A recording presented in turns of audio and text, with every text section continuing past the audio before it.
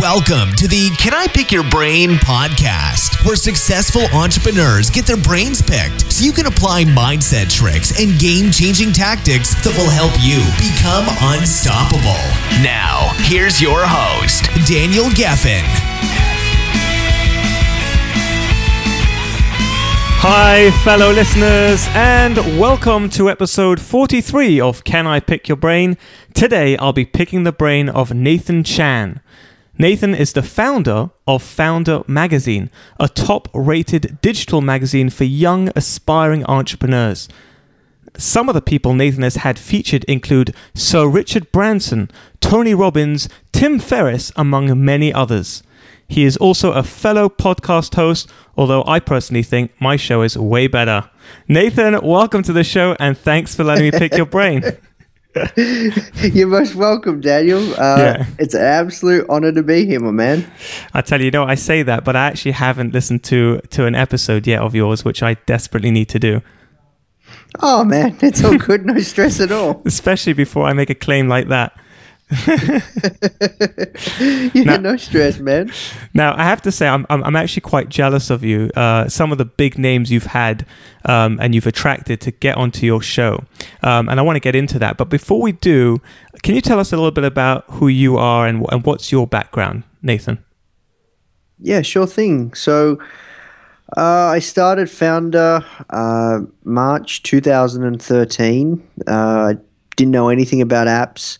Didn't know anything about magazines, didn't know anything about publishing, editorial, design, anything about business or startups, in fact. Wow. This is my first serious business. I never run a business before. And I started it pretty much because I felt that there wasn't really a publication in the space that I could personally relate to.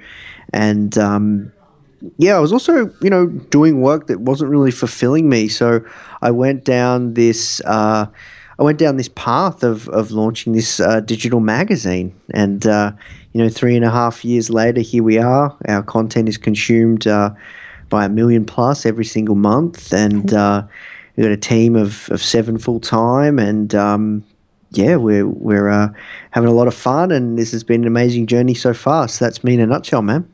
Wow, that's pretty cool. You have over 1 million people consuming your content every month. Yeah. All right. Is that all free? Is that free, or do they have to pay for that? Oh, no. It's across the podcast, our blog, our newsletter, our social. Yeah. So where does the revenue come from then? I mean, if you're giving out all this free content. So we have the magazine, which is a paid subscription. Then we also have a few other areas of premium content. So we have this membership site called Founders Club, which is doing really well. And then we also have a few courses. Cool. So you're doing basically the subscription to the magazine. That's one revenue stream. Then you've got the Founders Club, the private membership. That's another revenue stream. And then you've got the... what did you say again? What was the third one? Was the... Oh, we got courses. Courses, that's right. Yeah, the online courses. So we've got a combination of free content and premium content, but 99% of our content is free. So let me ask you this question, which I think a lot of our listeners, who have sort of wanted to build a subscription-based model, and I want to get into this with you today, because I've built a subscription-based model myself. I run a virtual office company in the UK, which pretty much runs itself now, and it's again subscription-based. I also have a few other subscription-based businesses, and personally, my advice to anyone starting a business, usually, especially if I'm mentoring them, is to somehow build some sort of a subscription-based business, so that way you can really scale it, and you don't have to be involved as much in the business as you would in a typical non-subscription-based business. Plus, you earn money while you sleep or when you go on holiday, which is always great. But my question, I guess, to you is, how do you manage to charge a subscription fee when there's so much free content out there on the web? And in fact, you just said it yourself, 99% of your content is free. So why would someone pay? Yeah, that's a great question. I guess because our stuff is good. I think there's a lot of beauty in having a magazine. There's a lot of beauty in creating premium-based content plays as well. I guess one thing that we do quite well for the premium content that we do put together, whether it's our recurring offerings or our courses, is it's all packaged together. It's packaged together. Every single one of those offerings that I just spoke about, packaged together in a very beautiful way, which is concise, which gets you a result. So, for example, one of our plays is with the magazine. That's a front end based. That's the face of the business, and it's $2.99 a month or $21.99 a year, and with magazines, they're either free or they're either paid, and we've interviewed some of the most successful entrepreneurs of our generation.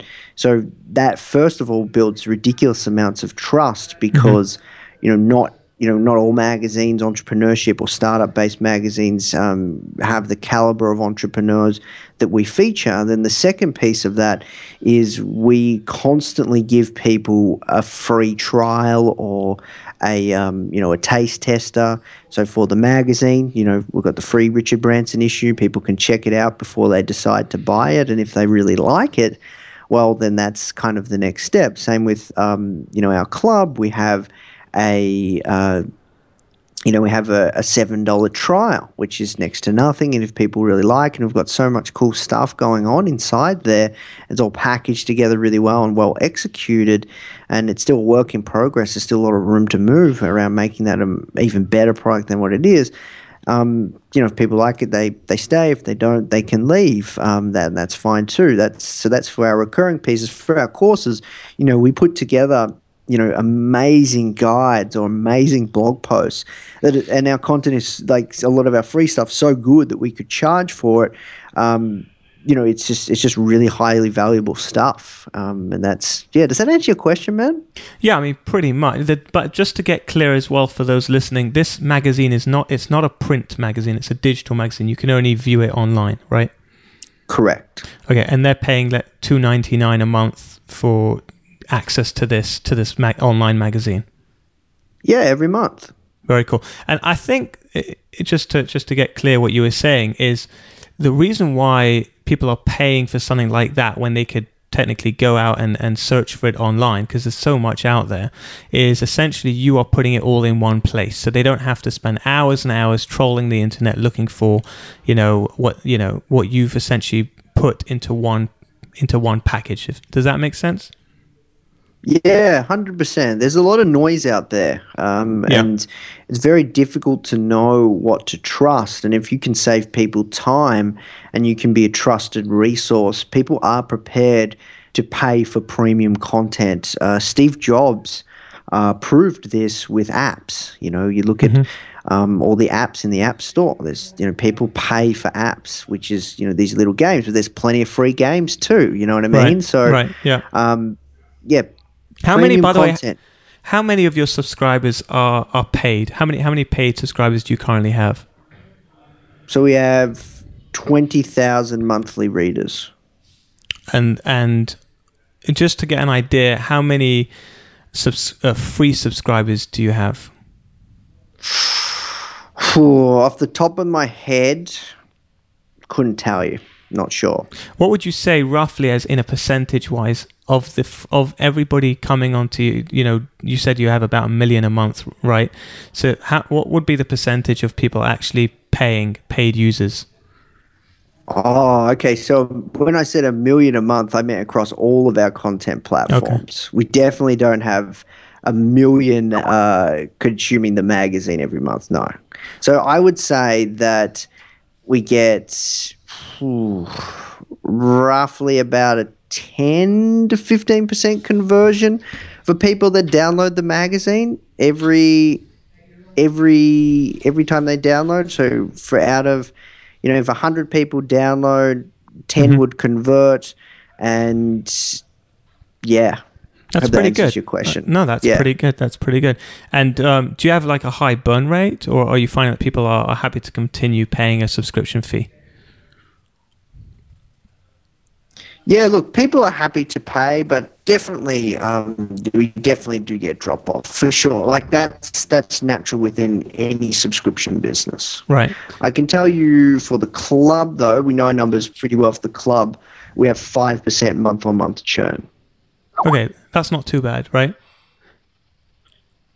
I mean, and saying for a subscription-based business, that's not too bad. That's very healthy. It definitely can get better. Right. How many members do you have in the membership site? We have 650. Wow, that's pretty good. And what are you charging for a monthly to be a member? Anywhere between 50 to 70 a month, and I anticipate that we'll have 2,000 by the end of the year. Wow. And we'll probably be charging around 100 a month. So we just launched this product at the start of this year, so it's quite new. That's incredible, and you're heading towards 2,000 members. That's really, really good. Do you recommend our listeners to adopt the subscription-based model? Adopt it, 100%. I think recurring revenue is where it's at. I think if you want to build a scalable asset that could, one day potentially be sold as well. Especially from a valuation standpoint, recurring-based businesses have a lot higher value, and you can get a much higher multiple. But also, I think recurring is the way of the future, man. Like, so many different businesses are starting to adopt this, and people are prepared to pay. Like, you look at Netflix, you could go and download every single one of those things on Netflix, but people pay, like the $2 right, or the $5 or $10 a month. And they've got, I think it's like tens of millions or maybe hundreds of millions of subscribers or something insane. So I believe that subscription-based business models is where it's at, and we will double down on those for sure. Right. And you look at Amazon as well. I mean, Amazon, you have Amazon Prime, which is again now a subscription-based model that Amazon has introduced, which is hugely successful. By the way, were you ever doubtful? Just going back to when you sort of originally had the idea to do this online magazine. Were you doubtful about whether you would be successful in such a competitive space? Of course, man. Like, it's just so tough because you just have so many people around you that, you look at all these other podcasters, or you look at all these other successful big media companies in the entrepreneurship space, and all you can do is just keep showing up every single day, and all you can do is just try and do your very, very best and really understand your audience and just speak to people that consume your content and find out how you can help them. And what actually happens is as time goes on and you actually care and you do really, really great work and you go above and beyond what's considered the status quo, you can start to build. And now I'm feeling much more confident than I ever have before with the future of our business and carving out this niche that we're carving out. Right. No, it's amazing, and you have a great name. Founder. It's a great name for a magazine. Although you spell it, was it FOUNDR without the E, right? Yeah. Well, thanks, man. Sure. We do our best. But one thing that I really wanted to ask you about, Nathan, especially because I'm a podcaster, and to get people like Sir Richard Branson, Seth Godin, Tony Robbins, Tim Ferriss. I mean, they're not easy people to get on the podcast show. And how long have you been around for your magazine? We've been around for 3.5 years. So we started in March 2013. Okay, and how long ago did you manage to get Richard Branson on?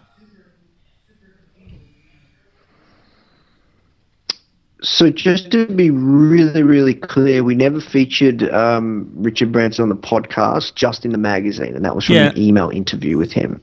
But all the other people, all those other people on the podcast, Right, but I mean, how did you get these are some of the most influential people in the business world. How did you attract them? How did you manage to get them featured either in your magazine or on the podcast? So one thing that we've done is I think we've got a strong selling point with the magazine. It has a lot of weight when you want to feature a Sir Richard Branson or a Seth Godin on the front cover of your magazine, and then it also has a lot of weight if you featured one of those people, so you can use that as social proof. Mm-hmm. And then also, as our audience has developed and we have quite a decent sized audience now, then it becomes easier. And then also another thing that we do is we look for people that are looking for press.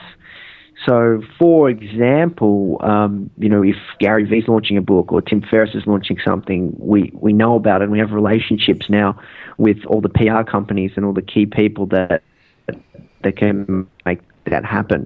But, there are still times that we don't get the interviews that we're looking for. It's a lot of persistency and hustle as well, and it's just something that's developed over time. So our first big break was when we interviewed Sir Richard Branson for issue number 8, and then from there, we interviewed Arianna Huffington, and then from there, we interviewed, I think it was Tim Ferriss, Seth Godin, and just kind of was a flow-on effect. Right. But, all of those happened at a certain point in time, like when Tony Robbins was launching a book.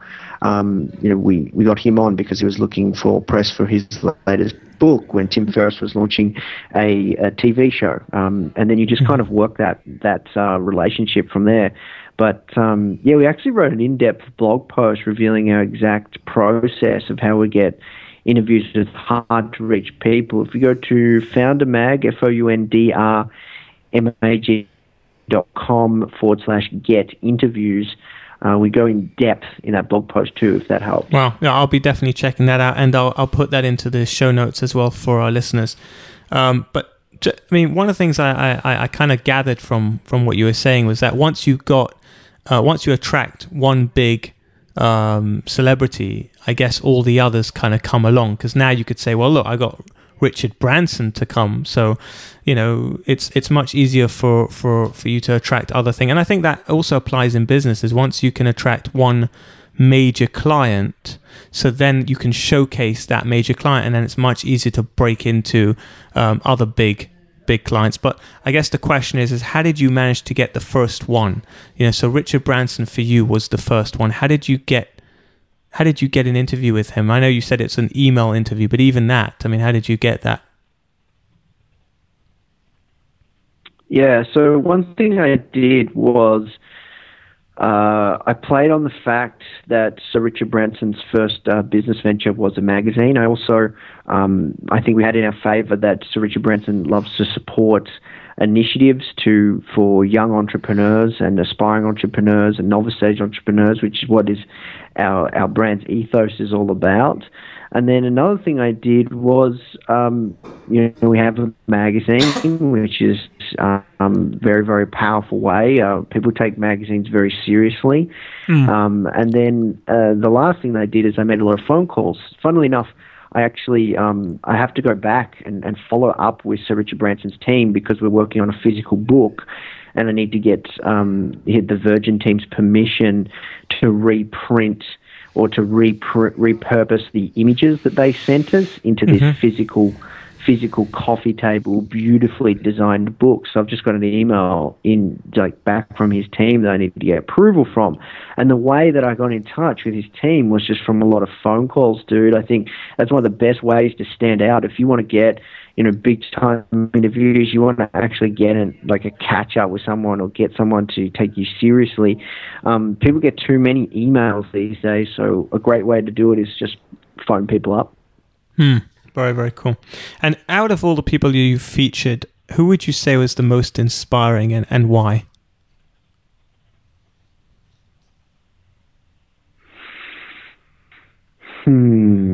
We've done a lot of features, man. I know.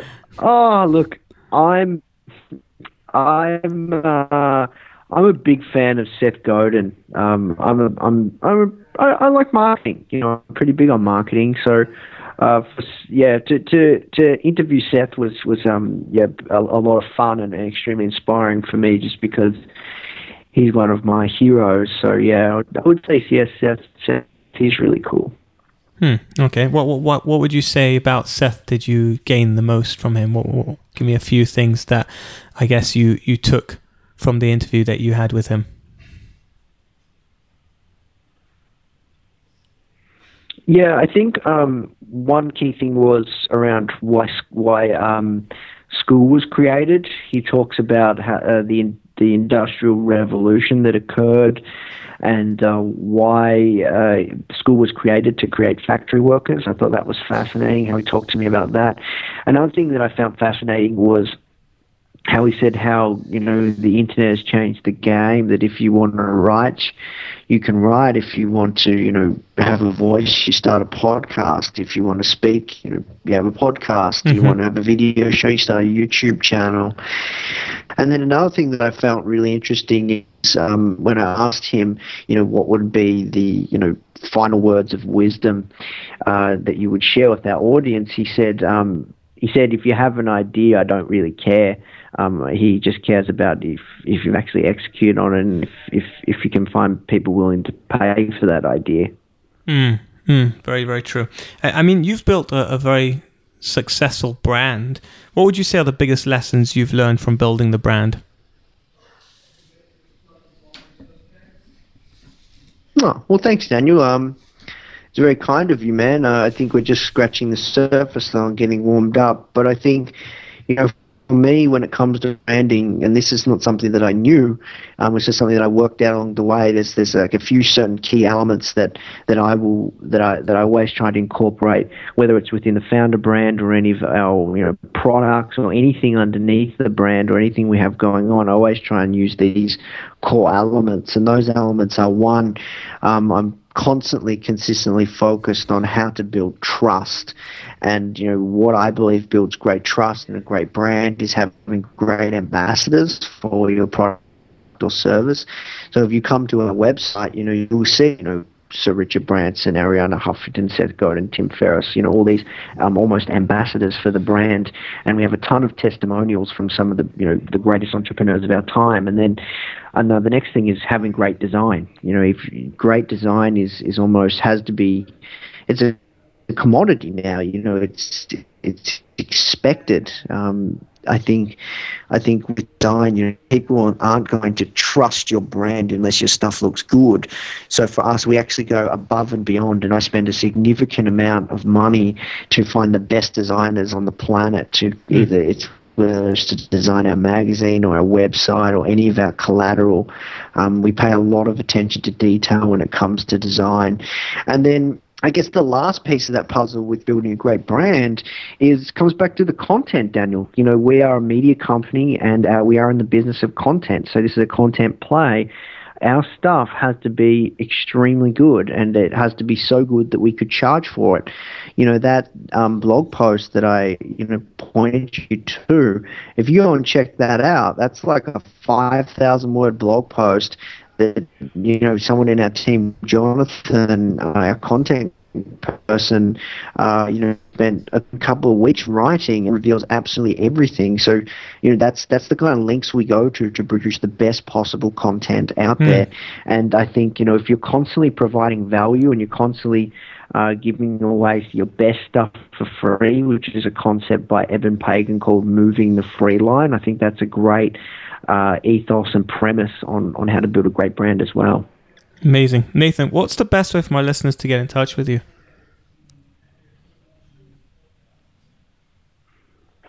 If you want to find out more, you can go to foundermag, foundrmag.com. Amazing. Nathan, thank you so much for letting me pick your brain. Thank you to all my fellow listeners. I'm looking forward to the day when I'll be picking your brain. You've been listening to the Can I Pick Your Brain podcast. Inspiration without perspiration is like a tiger without teeth. So, to put these ideas into action, head over to danielgeffen.com.